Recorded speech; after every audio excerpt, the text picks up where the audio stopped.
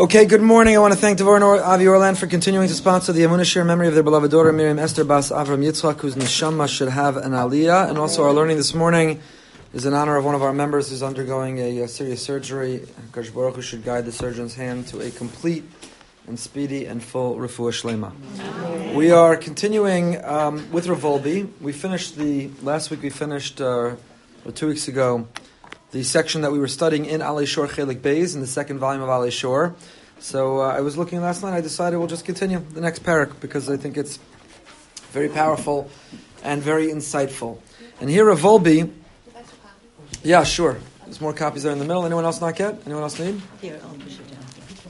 Rav Wolbe, again, the great mashkiach of Yerushalayim. Rav Wolbe has a fascinating background himself for another time, but he had a tremendous capacity for human insight into the human psyche, and for personal growth, development, really for penetrating into what is it that holds us back and how is it we can break through. And his Sfarim, whether it be his real seminal works, which are Alei Shor, the 2 volumes of Alei Shor, which are a collection of his Musar approach and the Vadim that he led, or Sefer Yaz called Zuriya Ubinyan, Planting and Building, which is all about parenting and education. It's a small book. You sit and finish it in one read, but it's really fantastic. But Rav Wolbe was incredible. And here he's going to deal with this in this next section, the continuing section that we're doing. It's Chelik Beis of Alei Shor, Volume 2, Parak Shishi. Marach HaShlishis, Parak Shishi. And you see from the title itself, it's called Hishtadlus Ubitachon. And we've addressed this several times over the years that we've been studying about Emunah together. There are a limited number of topics within the topic of Emunah, so we keep revisiting the same ones. We always joke, but it's true that Emunah Shir is really the same thing every single week. I say the same thing every week. So why do I come, let alone you? It's a good question. And the answer is very simple, because we could say the same things every week, and we need to hear it. Because an hour after we say it, I'm only speaking about myself, I already need it again an hour later, let alone a week later. So, the notion about not losing your cool or your patience, and not being envious or angry or jealous, remembering everything's for a reason, all the values of living with Emunah and Bitachon, we need a constant reminder. It's why we daven 3 times a day. Chazal understood, Anshe Knesset Agadola understood, it's more than 3 times a day. It's why the Gemara says, Ma Hashem Elokecha Shalom Eimach. Don't read it Ma Ela Meya. What does Hashem want from you? Don't read the word Ma, Mem Hey, what? But read it Meya, Mem Aleph Hey, which means 100. And our rabbis deduce from here the obligation of making 100 brachas a day. You can't make less than 100 brachas a day. So much so do we follow this as a halacha. It's a mandate. You have to make 100 brachas a day. So much so that on Shabbos it gets complicated. So during the week you have 3 Shemona Esreis of 19 brachas each. So you're at 57 brachas right there. So you're already more than halfway there. You're going to eat. If you got an Ashkenazi GI track, you're going to make a few Asher Yatzars. You're going to hit your 100 brachas. You're going to hit your 100 brachas throughout the day. So, but Shabbos you only have 7 brachas, Shemona Esrei. So you're at 21, not 57. You lost a lot of brachas. How do you make it up? So in halacha, there's all kinds of discussions about how you get to the other brachas during the day. When I spent Shabbos in New Square this past summer, so I always wondered what the origin of the Hasidic minhag that you come home from shul, you make kiddush, you have crackers and herring and all kinds of food, and then you go wash and eat. So not only did I wonder about it, I always wondered, it isn't really keneged halacha. It's really not the halacha. It's what's called the bracha she'eina tzricha. Gemara says that you're not supposed to make. You might think the more brachas the merrier. So let me make a ton of brachas. The halacha says no. If you make a bracha that's not necessary, that's not complimenting Hashem. It's doing the opposite. One should calculate, and one should plan, and you know which bracha you need. I'll give you an example. I have it with my kids all the time. You go to the pizza store, and you order pizza and French fries, and the French fries are ready, and the pizza's not yet ready. So the French fries come to your table, and there's no pizza, but the pizza's going to come momentarily. And let's assume you're washing on the pizza, which this is not a halachic shear, but let's assume for whatever degree you're having enough pizza, you're washing on the pizza. Or you ordered, forget the pizza. You got your French fries, and you got a tuna sandwich. Everyone agrees, tuna sandwich you got to wash on. So now you're really hungry, you want the fries. Should you make a bori pri adama and eat a fry, or... So then, if the sandwich hasn't arrived yet, it's not a bracha she'eina tzricha technically. You know you're going to be getting bread, but the bread hasn't arrived yet. You want to nibble on a fry, make a bar pri adama, it's not a bracha she'eina tzricha. But, let's say they bring you the fries and the sandwich. So, again, I don't want to disparage my own children. My neighbor's children will, on the way, they'll get up to go wash, and on the way to the washing station, they grab a French fry and say bar pri adama and eat a handful of them while they're going to wash. That's exactly a bracha she'eina tzricha. It's a bracha you don't need. You're going to wash. You're going to say hamotzi. It's going to cover the fries. That you're wasting a bracha. You're wasting Hashem's name. You're not complimenting Hashem. Your miscalculation, your lack of adherence to his calculation of how to make a bracha is actually accomplishing the yad. How do we get on this tangent? Because back to Shabbos. So why do Hasidim make Kiddush? Isn't it a bracha she'ein tzricha? You're going to start to have the herring and the cracker and the schnapps and the this and the this. What do you mean? Go wash. It's a bracha she'ein tzricha. So my host told me this summer that the origin of the Chassidus minhag is you got to get to your mea brachas, you got to get to your 100 brachas. So it's not a bracha she'ein tzricha if you're using it to get to your count of 100 brachas. So you have the herring, and you got the cracker, and you got the kichel, and you got the whatever all the different pre-meal meal. So you're going to add a bunch of brachas. You make up a few brachas there. That's why they do that. How in the world did we get to this? Someone's going to remember. Oh, shkoyach, thank you. Thank you. I thought that was only I appreciate that. No, thank you. Thank you. How do we get onto that? Mea brachas v'chol yom. Because Mashem l'kach Hashem meimach, what does Hashem want from you? Al tikrei ma, don't read it ma, mem, hey, what? Ela mea, read it 100. So why you want 100? So the Rambam says, you know why we say 100 brachas a day? The Rambam Mishnah Torah, who doesn't usually give the reasons, but the Rambam there writes, you know why you say 100 brachas a day? Because we need no less than 100 times a day to remind ourselves, oh yeah, there's a Hashem. 100 times a day. Now you say 100 times a day sounds like a lot, right? I forgot what the average is, but you're checking your cell phone many more than 100 times a day. So if you're willing to check your phone, whatever the number, 1,000 times a day, I don't know, they have the research out exactly how often do people check their phone a day. I promise you it's more than 100 times a day. If you check your phone more than 100 times a day, you could check your Ribono Shel Olam 100 times a day. So easily distracted are we. So easily do we lose our way, and do we lose our mindfulness, and do we forget to be conscious of Hashem's presence in our lives? We are so pathetic, you'll excuse me, but we are so utterly pathetic that we need to be told 100 times a day.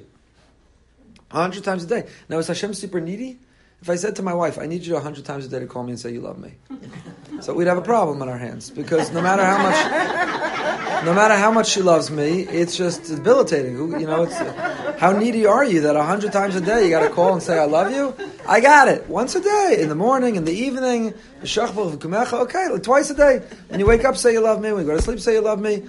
Ganuk will call it a day. 100 times a day you got to say you love me. 100 times a day. So is Hashem so needy that He needs 100 times a day we have to say, oh yeah, we love you, oh yeah, you're here? It's not for Hashem. Hashem has no needs. Hashem has no feelings. Hashem doesn't lack anything. We're not doing it for Hashem. We are so vulnerable. We are so pathetic, for lack of a better term, that 100, we need 100 times a day just to have a shot of remembering there's Hashem in our life. Ma Hashem elokecha sho'em eimach. He's asking it of us. But unlike the spouse who asks it of the other spouse because in fact they're needy, Hashem asks it of us not because He's needy, but because He knows what's best for us. He knows what's best for us. So He's asking us to remind ourselves 100 times a day, don't eat the chocolate cake. 100 times a day, don't forget to go for a walk, get your 10,000 steps. 100 times a day, we do this. We now spend a lot of money on this. We buy electronic gadgets that we strap around our wrist, or we put in our pocket, or we wear around our neck, or we wear on our belt. Because we're so pathetic, I mean, think about it. It's 2018. I have to pay a lot of money to get something to vibrate on my arm to tell me get up and walk. Get up, and I don't even know where the app came from. It tells me to breathe. Now, again, you're laughing, but I forget to breathe. Now, I don't forget to breathe that I'm going to die. I'm not at risk of dying. But you're on the move, and you're running, and you're looking down, and you're doing...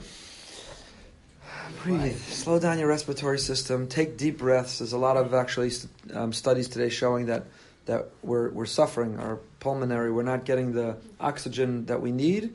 First of all, we're looking down all the time because we're looking down at a phone, at a computer, at an iPad. We're looking down our gadgets. So when your head is down, you're not getting in the air that you need. And we're always racing and running and going and doing. That we're not slowing down and taking deep breaths. So we have gadgets that are set to a certain frequency to remind us, get up and take 5 steps. You sedentary, pathetic lowlife. Get up and take 5 steps. Right? So it means that it doesn't matter who you are. The President of the United States, Apple Watch is ringing on his wrist. The CEO of the Fortune 500 company. You could be a billionaire. You could be the greatest professor, academic, Nobel Prize winner. It doesn't matter how smart you are, how accomplished you are. We all need the gadget to remind us, don't forget to breathe. Don't forget to take a few steps and walk around. So if that's what you need for breathing, and that's what you need to take steps, Alachas Kama V'Kama, all the more so, we need to remind it 100 times a day, there's Hashem, don't forget. Delicious grapes. Wow, where do they come from? They're delicious, they're succulent, they're sweet, they're incredible. A cup of coffee. Wow, it starts my day. It's Tchias HaMesim. It brings the dead back to life. It's unbelievable. The gift, the gift of a cup of coffee. Yeah, the gift on a frigid Boca Raton day. It's 47 degrees when I left my house this morning. On a frigid Boca Raton day, you could turn into an icicle. HaKadosh Baruch Hu gave us a cup of coffee. Oh, shahakol niyah b'dvar. Everything is from Hashem. Wow, I almost forgot. I grabbed the cup of coffee, I drank the cup of coffee, because I grabbed the cup of coffee while I went to the chavris, when I went to the shir, I got a dam, so I forgot this Hashem. I forgot that the discovery of the coffee bean was not a given. Anyone know when the coffee bean was discovered? The coffee bean has not existed forever. It's not even existed since antiquity. I don't know that much about it. But the coffee... One of the explorers... Yeah, the coffee bean is... They went to some place and they were... There's an amazing article. There's an academic article I once read that actually traces the origin of Tikkun Leil Shavuos, of staying up all night for Shavuos, to the discovery of the coffee bean and the beginning of coffee houses. That in the same region and at the same time, you see this notion of whether it was Tikkun Leil Shavuos, Tikkun Leil Hoshana Rabbah, certain practices of nocturnal practices of staying up all night happened. I forgot, there's an academic article about it. My point is, the coffee bean didn't always exist. There were generations of human beings who had to find a way to wake up without the coffee bean, who had to warm their kishkas on a cold morning without being able to sip a hot coffee. We have it. Oh, shakol niyah b'dvaro. Wow, what a ribbono shalom, what a gift. So 100 times a day, ma'ashem lekecha. Why am I telling you all this? This is all just an introduction to this year. Why do we meet every week and we say the same thing every time? Because if I have to say it 100 times a day, I could do it once a week. If I make a bracha 100 times a day to remember. So the Rambam writes in Mishnah Torah, why do we say 100 brachas a day? Yirah Shamayim. Hashem is invisible. You can't see him, you don't hear him, you don't touch him, you don't smell him, you can't feel him. So how do you know he's there? So 100 times a day we have to reawaken, re-arouse our mindfulness that there's Hashem. The truth is, you can hear him if you're listening. And you can see him if you're looking. But we forget to listen, we forget to look. So 100 times a day we stop and we say, you know what? I'm not just going to look at my cup of coffee, but I'm going to re-look at the whole world. I'm going to zoom out the lens. I'm going to see the big picture. Not only do I have a cup of coffee, I'm able to swallow. Not only do I'm able to afford the cup of coffee. And if the cup of coffee just came from Starbucks, I'm able to pay a 1,000% markup on a cup of coffee. Wow, I'm in a position to be able to do that. Wow. So the shahakol is not just on the cup of coffee. It's, my swallowing mechanism is working. I can afford it. I didn't just spill it on myself. It's amazing. It's unbelievable. It's unbelievable. So 100 times a day, Ma'ashem Elokecha Meya. 100, the Rambam says, 100 times a day, Yirah Shamayim. 100 times a day, we interrupt, we stop, and we think, wow. So if Hashem gave me the cup of coffee and the coffee bean and gave me the presents and then you know what? He also, the traffic is from him. And the frustrating email is also coordinated from him. And everything that happens, it's all from him. It's not random, it's not chance, it is by design. It's by design. It's all from him. It's all from him. It's the mentality I'm supposed to look at. I'm supposed to live with. Even when other people hurt me. Sefer HaChinuch says, why is there a prohibition of taking nikama? Why does the Torah have a prohibition of taking revenge? Now, I can hold someone else accountable. If you rammed into my car and you're supposed to pay for my car, I can take you to Beis Din and you have to pay for my car. But I can't take revenge. And why can I never take revenge, says the Sefer HaChinuch? Because if you take revenge, what you're saying is, it's the other person who hurt you. But you know what? They're just an agent. Hashem can send that person to ram your car, or he can make a hurricane, cause a tree to fall on your car, or he can make 100 ways that your car could have been dented. So he's the one who did it. He was deserving that Hashem used him as the instrument. So you can take him to Beis Din and get the compensation. But you can't take revenge, because then what you're doing is you're knocking God out of the equation. You're knocking God out of the equation. So when I get a nasty email, or something happens in my life where I feel someone's hurt me, which Baruch Hashem doesn't happen often, but it happens, I try to stop and I try to think to myself, what am I meant to learn from this? And if a person has to be held accountable, they're held to be accountable. I send the security committee after them and we break their legs. But I hold them accountable. But aside from that, you can't take revenge. Why? Because then you're knocking Hashem out of the equation. As if Hashem had nothing to do with it. Human beings are empowered to be able to affect one another. Not everything is from Hashem. It's all from the Ribbono Shel Olam. 100 times a day, I stop. 100. Not just the 3 times a day of Shemona Esrei. Not just Moda'ani when I wake up and Kriya Shema while I'm falling asleep. So it's not 100, it's 1,000 when you add up all the other components to it. But in addition to all those other times, in addition to them, there are no less than 100 times a day. Come out of the bathroom. I'm about to eat some food. I'm about to daven. I'm about to smell a pleasant fragrance. I'm traveling today. I'm going to sit on an airplane. What do you think I'm going to take for granted? It's the pilot in the front of the airplane that's going to get me there? It's the Ribbon Shalom. So you got to say Tfilas HaDerech. Nacha bracha. It's another bracha. So I get to 101 today. So every 100 times a day you have to. So all that's introduction. Why we're doing this every week. So all that by way of saying, Rav Wolbe is going to deal with a topic that we've dealt with before, but he's going to deal with it in a new way. And that topic is the topic of the relationship between human initiative and faith. What is the relationship between initiative and faith? Because these are contradictory concepts. They go against one another. Initiative says it's all up to me, and faith says it's all up to God. So which is it? How can it be both? Aren't they in contradiction? Do I get the credit or does he? Who is the arbiter of its success? Which one is it? Aren't these contradictory concepts, aren't these in conflict? I know we like to say they're both, but how can they be both? Apparently Rav Nachman of Breslov says, I once spoke to Rav Shalom Arush, the author of Garden of Emunah, about this, and he says, I've shared before that conversation, he says, he quoted Rav Nachman to me, that Rav Nachman says, it's like basar b'chalav. Basar b'chalav is meat and milk. We're prohibited from eating meat and milk. It's one of the severe prohibitions of food that we're not allowed to eat, machalos asuros. So severe that it's asur b'hana, one's not even allowed to benefit from meat and milk. So now, is meat kosher? Assuming it's kosher meat? Yes. Is milk kosher? Mm-hmm. It's kosher. Kosher and kosher, you put them together, you got not kosher. So, said Rav Nachman, Bechira Chavshus, free will, kosher. Emunah, Bitachon, there's Hashem, it's kosher. Don't mix them together. Just think of each one separately. Don't try to mix them together. When you mix them together, you get confused. So, okay, that's an approach. But we're going to mix them together. And we're going to try to see whether we can get a kosher mixture of them together. So says Rav Wolbe the following: a Jew lives with a different perspective on the world than the rest of the world. A Jew is wearing a different pair of glasses. A Jew is looking through a different lens. We're living a different mindfulness, a different consciousness, a different reality. And not from an arrogant or a judgmental or discriminatory way towards the rest of the world, more in a obligatory way, obligating us.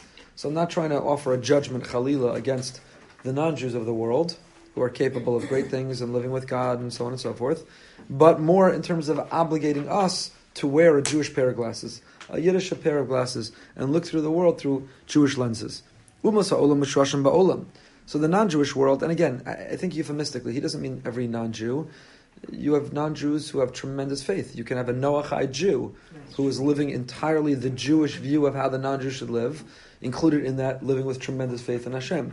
I think he means more euphemistically the secular world, secular culture, pop culture. Its roots are in this world. The whole world is defined by how many friends, how many followers, how many likes, how big is the house, how nice is the car, how much money is in the bank account, how good do I look, how much Botox, what is my plastic surgery, what brand are my clothing, how much am I in style. Everything is defined by the material world, the physical world, and by this world. It's rooted in this world. Happiness is dependent on the experience and the pleasures of this world. Self-definition is defined by this world. Everything is this world. But we're not rooted in this world. We happen to temporarily be visiting and staying in this world. But we're aliens from another planet. And what planet are we from as aliens? We're from the planet Elokus. We're from the planet God. We really, in other words, we have this, today is, Chav Kislev? It's a continuation. Yom Tov Sheni show Chabad.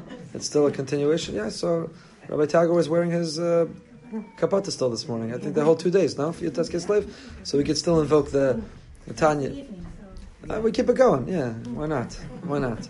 So the Tanya's whole, we discussed this the other night at our Yutes Kislev Fabringen, but the Tanya, the notion of these two souls that we're living with, unlike many Machshavas Farim that talk about the physical impulse, the animal instinct or voice inside us is categorically bad or negative and it needs to be purged or removed or eliminated, the Tanya says no.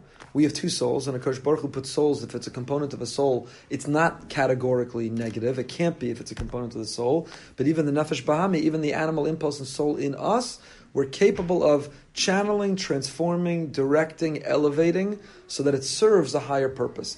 It's not categorically bad or good. It is. And then our mission is that our godly soul reigns supreme over channeling, focusing, elevating the animal soul that is in us. That's the Sefer HaBeinonim, the mission, the goal of a Beinoni. A tzaddik is not even struggling. There is no animal soul. But the Beinoni can be what we define as a tzaddik, meaning even the Beinoni, the intermediate person, is the person who is what we would classically call a tzaddik, meaning they never sin, but there's a struggle. They're engaged in a struggle. There's a battle. They want to eat that thing, or say that thing, or look at that thing, or go that place, or do that thing. Even when they persevere and triumph and win and never give in, they're still called a Beinoni as long as they're engaged in the struggle. And the Sefer HaBeinonim, and the Tanya is written for us. It is the book that was written for us. I quoted the other night, the Rebbe Reb Zusha said about the Tanya, that the Baal Tanya was able to take such an incredibly large God and put him in such a small book. That's this notion that we're from the planet God. So in other words, the rest of the world, we have this conflict. We all walk around and we have a dual personality. We all suffer from multiple personalities. We have an animal personality that says, eat whatever you want, do whatever you want, look at whatever you want, go wherever you want. Be undisciplined, be unregulated, give in to your instinct, your impulse, your desire, your appetite, your temptation, your addiction. That's the animal voice. We also all have a godly voice that says, whoa, whoa, whoa. Be mindful, be conscious, be present. Is that right? Is that wrong? What the Tanya says, conquer yourself in thought, speech, and action. The three levels, the garments of the soul. Soul has three garments and expresses itself in the world in these three realms. So we have the capacity to put on those garments or take them off or direct them. So the godly soul says, whoa, I know that I'm struggling. I know that you're in a wrestling match. I know I have an opponent. And I know the opponent in the other corner is saying, just do what you want, eat what you want, go where you want, look at what you want, do what you want. I'm telling you don't. I'm telling you there's right and wrong. And you're capable of owning your choices, directing your choices. You're capable of being in control. So what Rav Wolbe is saying is, without invoking any of this language or the Tanya, but I'm trying to translate it, what Rav Wolbe is saying is that the rest of the world, pop culture, the Western world, the secular world, it's living in the animal soul. It's rooted in the here and now. By the way, this is why the animal soul, how does an animal walk? On all fours and looking down. Because the animal's connected to this world. That's the animal. It's all about this world. The human being walks on two legs, because we're all about striving to get back to planet Elokus.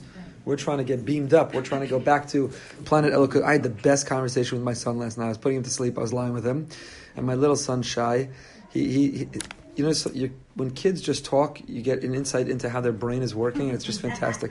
So he says to me, he's falling asleep, I'm lying with him, he says, Hashem, Abba, who did Hashem create after Adam? Who was the second creation? I said, Chava. He goes, oh, that's right. And then who was next?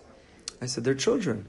He said, oh yeah, Cain and Feivel. No, not Feivel, Hevel. He reminded himself. It wasn't Feivel, it was Hevel. Good. And then he says, where's Hevel?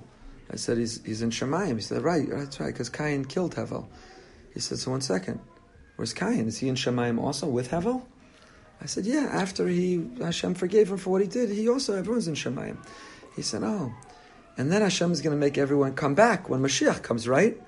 I said, yeah. Well, this is a great conversation, right? He's just turned 6. This is the best part of what I'm telling you to you. Then he says, but Abba, how do we all come back from Shemayim? Isn't it going to hurt when we land coming all the way from there? Won't it hurt? Good question. It's great. It's a great question. Wow. I said, well, it doesn't exactly work. He's basically calling me out like, Abba, you don't know what you're talking about. You're making this up. You don't know what you're talking about. But he's like, yeah, won't it hurt? How do you come back? And if he killed him, does he come back with a knife in him? Hevel? Feivel? How's he come? And won't it hurt when we fall from Shemayim, isn't it? Anyway, unbelievable. So the animal walks on all two, on four rather, and looks down because the animal's rooted in the here and now. It's the physical world. It's the appetite. It's the material world. The human being says, I'm visiting here temporarily. I've got a temporary visa. I'm not even unpacking. I'm walking on 2 legs because I'm striving. I want to get back upstairs. I want to go back where I came from. I want to go home. I want to return to where I'm from. I want to be able to go back home. So this is the contrast between these two worlds. So yeah, we're temporarily visiting here. We have a visa and we're here temporarily visiting, but we're striving to go back home. So even while we're here, but we're looking through the lens of where we really come from. So we're living in the material physical world, in a world of pleasure and appetite and temptation, but we're living in it with our godly soul and our godly spirit. It's the pasuk in Tehillim. Hashem ma'on atah hayisa lanu midor dor. Tefillah l'Moshe, we say it in Shabbos mornings. Tefillah l'Moshe. This is Moshe's tefillah. Hashem, God, ma'on atah hayisa lanu midor dor. You are our abode. You are our dwelling place. You are our escape. You are our place of refuge from generation to generation. Meaning, yeah, I'm here on earth, but where am I really living? In you. Even on here, I'm living in you. What is that idea? It's the idea of, a country is able to have an embassy in another country. And the embassy in the other country has the status and the law of the country that the embassy stands from. Right? So the American embassy in Israel, it's now in Yerushalayim. So when you're on the property of the American embassy, where are you? You're in America. What do you mean? You're in the Middle East. You're in Israel. Right? The coordinates, the GPS says you're in Israel. But no, while you're in the embassy, you're in America even while you're in Israel. The Ribbon Shalom is our embassy. We're in this world. But Ma'ona Tahayis Alanu Midor Vador. Hashem, while I've been in this world, and I've been distracted by this world, and tempted by this world, and in some cases beaten and oppressed and persecuted by this world, where do I go? Where does a person go? If you ever saw that movie of when they escaped from Iran, they got him out posing as journalists. What was that called? When the Shah fell, that whole episode, right? So the whole thing is they got to get to the embassy, because once you get to the embassy, then you're protected. You got to get to the embassy. It's like your home base in a game of tag. You got to get to the embassy, and then you're home. So Hashem, no matter what was going on in this world around me, often not pleasant, but Ma'una Tahayis Alanu Midor, you're my embassy. You're really, I'm an alien from another planet, the planet God, but I'm a visitor here on the planet Earth, the material physical world, the planet animal. So how do I go home even while I'm here? My embassy, where I can find a place of refuge, I find Hashem even while I'm here, is in the Ribbon Shalom. Kach anachnu omrim Moshe Rabbeinu alav shalom. Hagon Rav Yitzchak Kutner, Baal Pachad Yitzchak Haya Omer, HaPhilosofim Shel Hagoyim Torchem Limutzum Makam Avur Elokus B'Tmunas Olamam.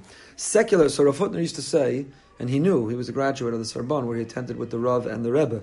He was well versed in philosophy. So Rav Hutner said, secular philosophers are trying to squeeze Hashem into this world. Where do you see God in this world? Where's the evidence? Where's the proof? Where's God? In this world. They're squeezing God into this world. Because if your core identity and understanding is this world, so now if you're trying to be religious, you're trying to squeeze God into this world. We're trying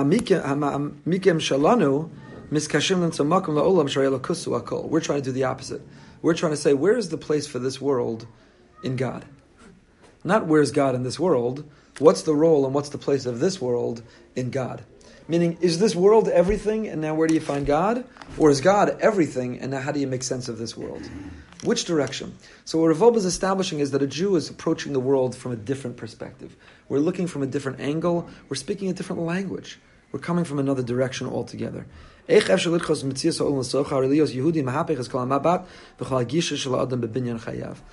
that is by way of introduction to this concept. So now a Jew has to look at how do we strike this balance between initiative and effort and free will and divine providence and faith. Is it all up to Hashem or is it all up to me? Who gets the credit when it goes right? Who gets the credit when it goes wrong? Are things the result of people's choice or are things the result of the divine will? We're coming that from a Jewish perspective, not from a secular philosophical perspective or psychological perspective or sociological perspective. We're coming at it from a Jewish Torah perspective. We're not trying to squeeze God into the world. We're trying to say, what is the role? How does the world operate within the role of Hashem? So we began this piece by Rav Wolbe. I just want to interrupt to tell you how this fits into this week's parsha very, very beautifully in terms of this balance, in terms of this tension. We'll develop this more. So far, we've just introduced it. It's an appetizer. We've set up the conflict. Which is it? Are we the credit or God the credit? How do I go about my daily life? How do I figure out that balance? How can I create a sense of integration? But that notion of that tension fits very well into our parsha. Because Yosef excelled in bitachon. Yosef HaTzadik was the king of bitachon. Pasuk says, "Vayar Adonav ki Hashem yitov v'chol asher v'aseh Hashem matzliach b'yodo." Yosef's master, Potiphar, saw literally everything Yosef touched turned to gold. He saw Hashem was with Yosef. Everything Yosef touched turned to gold.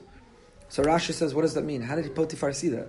Hashem. He could have seen that everything that Yosef touches turned to gold. And he says, I have a Jewish account, I have a Jewish investment banker, I have a Jewish hedge fund manager. It's great. You always have a Jewish financial person. But he doesn't just say I have a Jewish financial person. He says, I have a Jewish financial person whose God has helped him succeed. All of a sudden, Potiphar is such a maimon, he's such a believer. Where does he see God? The answer is Yosef was the first Kir of outreach person since Avram. But Yosef is the first who does it. You see, Avram held discovery seminars. Avram had an Esha Torah program. Avram did a very explicit, overt outreach. Yosef does it very, very differently. Yosef is a financial wizard and works in finance. But what does he do when he goes to work every day? It says, Rashi, Shem Shamayim Shagur Befiv. Everything he does and he says, Be'ezras Hashem, Mirtz Hashem, Chaste Hashem, with God's help, thank God. He drops, he's a name dropper. He's a name dropper. Whose name is he dropping? Not some celebrity, not some athlete, not some wealthy person. The name that Yosef loves to drop is the name of Hashem. So every single time Potiphar says, wow, another investment turned to gold. How'd you know, Yosef? How'd you know to invest in that stock, in that mutual fund, to buy that piece of real estate, to do that business? Oh, thank God. With God's help, this will go well. Thank God. Let's be grateful to God. So Yosef never sat Potiphar down and said, let me show you the Bible codes. But Yosef dropped God's name all the time, and the result was, Potiphar says, wow, God's been really good through Yosef to me. It's an incredible method of outreach. So we know that Yosef excels in bitachon. All the time he's talking about God. We should not hesitate or be embarrassed or apologetic or defensive in the workplace, at the gym, in the supermarket, to talk about God. To talk about God. It's our mission. It's why we're here. Nikadesh Shemcha Barabim. Our mission is to sanctify your name where? Barabim, publicly, everywhere I go. Thank God, please God, with God's help. That's the holiday of Hanukkah. We're going to be lighting, it's not, we love Chabad and what they've done, but they don't own the holiday. It's on all of us. They've popularized lighting the menorah in the public square. But the holiday was designed to light the menorah in the public square. You have to light it, Birshas Harabim, outside your home, visible, Pirsumei Nisa. The whole idea was, I'm not apologizing, I'm not embarrassed, I'm not shy. I'm telling the world how amazing God is and the miracle that He did for me. That's our mission, that's why we're here. The final Rashi of the Parsha tells us that Sarah Mashkin forgot Yosef, because Yosef put his trust in him. So here you have Yosef, the king of Bitachon, Yosef who excels in Emunah, and the end of the Parsha tells us that Yosef languished in prison an additional 2 years. Why? Because he put his faith in the Sarah Mashkim, in the cupbearer. Pasuk says, Asher Gever Shasam Hashem Iftacho, Hashem Hashem Iftacho, V'lopana El Rahavim. Fortunate is the man who trusts on Hashem and doesn't turn to the Egyptians who are called Rahav for help. So now, what did Yosef do wrong? What did Yosef do wrong? He said to the Sarah Mashkim, by the way, when you get out of here and you go see Paro, would you put in a good word for me? Please put in a good word for me. What did he do wrong? Jonathan Pollard did something wrong, that there were people advocating for his release? What did he do wrong? Rabashkin did something wrong, that people said this was too severe a punishment? It's incongruous with the crime? Don't we have to advocate and lobby in the public sphere? So what did Yosef do wrong that he said to Sarah Mashkim? Wouldn't it have been irresponsible for him not to tell the Sarah Mashkim? After all, we're supposed to do what? Hishtadlus. We have to take our initiative. So imagine, Sarah Mashkim is on his way out of prison. He says, Yosef, should I mention you to Paro? No. God's going to get me out of here. God's, the old story with the helicopter and the plane and the rope. Right. So God's going to say, what do you mean I'm going to get you out of here? Why do you think I let the Sarah Mashkim out? So he would go tell Paro about you. So Yosef did the right thing by asking Sarah Mashkim to remind Paro about him. Why does he have to stay an extra 2 years? So the common answer is, because Yosef requested from the Sarah Mashkim twice. Chazal explained that Yosef said, Zachartani v'his kartani, remember me and mention me. Twice he said to Sarah Mashkim. So he said it twice, so that was excessive hishtadlus. It's one thing to do initiative, but you can't do excessive initiative. So there's a fine line for a Jew. We've got to find that balance. The right initiative, you got to do. Without the right initiative, you can't rely on God. Too much initiative, then you've cut God out of the equation. So, it's like the three bears. It can't be too hot or too cold. It can't be too little initiative. It can't be too much initiative. Our mission, our mandate, which is very challenging in life, is you got to have just the right amount of initiative. So that we'll talk about that next week. That's right. Right. Can I say something? Yeah. I was learning this morning with my son, Shmuel, and we got to a point there that Shaul had the fight with Plishtim, and basically he saw that the people started to leave, and Plishtim is about to head them, and Shmuel is not coming. 7 days pass, and they're not coming. Right. And then he didn't know what to do. He said, almost a war, and I didn't done it to Hashem. Right.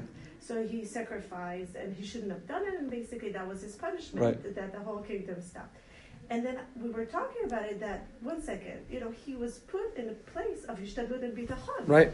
And it was very powerful. And I said, sometimes you're going to get to a life that, because think about what Shaul was. He was the people leaving. He has this huge amount, 30,000 people about to kill them to get into a war. And Shmuel is not there. So where is a fine line? He was supposed to wait 7 days. Exactly. Or you could ask similarly. And it was a miss of calculation. Right. With the sea, you could ask the same thing. We're standing opposite the sea. The Egyptians are pursuing us. And they start davening, the bitachon, and Hashem says, what are you doing? Start walking. Well, I understand. Like, what do you want from me? Like, which is it?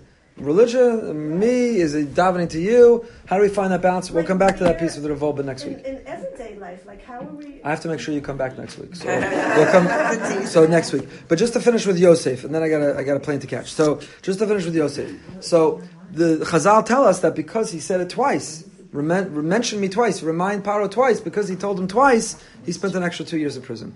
So ask Reb Chaim of Brisk, ask the Heilige Reb Chaim, the Rav's grandfather, Reb Chaim Brisker. He asked his student Reb Shimon Shkop, what would happen if Yosef would have just said it once? The Zachar Tani. So, again, Chazal say that Yosef spent 2 more years in prison. Why? Because he said, mention me twice. What would have happened if he said, mention me once? So, Reb Shimon answered, stay 1 year. Right? That's the logical conclusion. If 2 years because you said twice, then if you said once, you stay 1 year. Said Reb Chaim, no. He wouldn't have been punished at all. He would have gotten out right away. Why? Because that's exactly the idea. Some hishtadlus, some initiative, you have to take. It would be irresponsible not to mention once, please tell Paro. So it's not that twice is 2 years, once would have been 1 year. Twice is 2 years, once is 0 years, because that was your responsibility. That's how you were going to get out. So that's exactly our mission, and that's what we're going to continue with next week, is how do we find this balance? What is the proper balance in life? How do we strike that balance? Take initiative, but not too much. I got to go to the doctor, but I go to work. So what will it take for me to be a millionaire? If I work 14 hours a day? 16, 18 hours a day? 12 hours a day? God can make me a millionaire if I work 1 hour a day. But what would it take to make me a millionaire in 1 hour a day? What would that be called? A miracle. I can't rely on miracles. So I can't work 1 hour a day and ask Hashem to make me a millionaire, because that's going to be relying on a miracle. I can't rely on miracles. But is it proper to work 20 hours a day? No, because that's excessive. I'm not seeing my family, I'm not davening, I'm not, and so on and so forth. So what is the right amount of hours? Because if God wants to make me a millionaire, He can make me a millionaire in less than 20 hours a day of work. So what's the right amount of hours a day to work? That's really the question. Too little, you're relying on a miracle. It's too much bitachon, not enough hishtadlus. Too much hishtadlus, 20 hours a day. Not only you're not relying on a miracle, you're relying entirely on yourself, and and you're neglecting the rest of your life from it. That's also irresponsible. Where is that? What's the just right bowl of porridge? How much is exactly that amount? That's what we start with next week. Have a great week.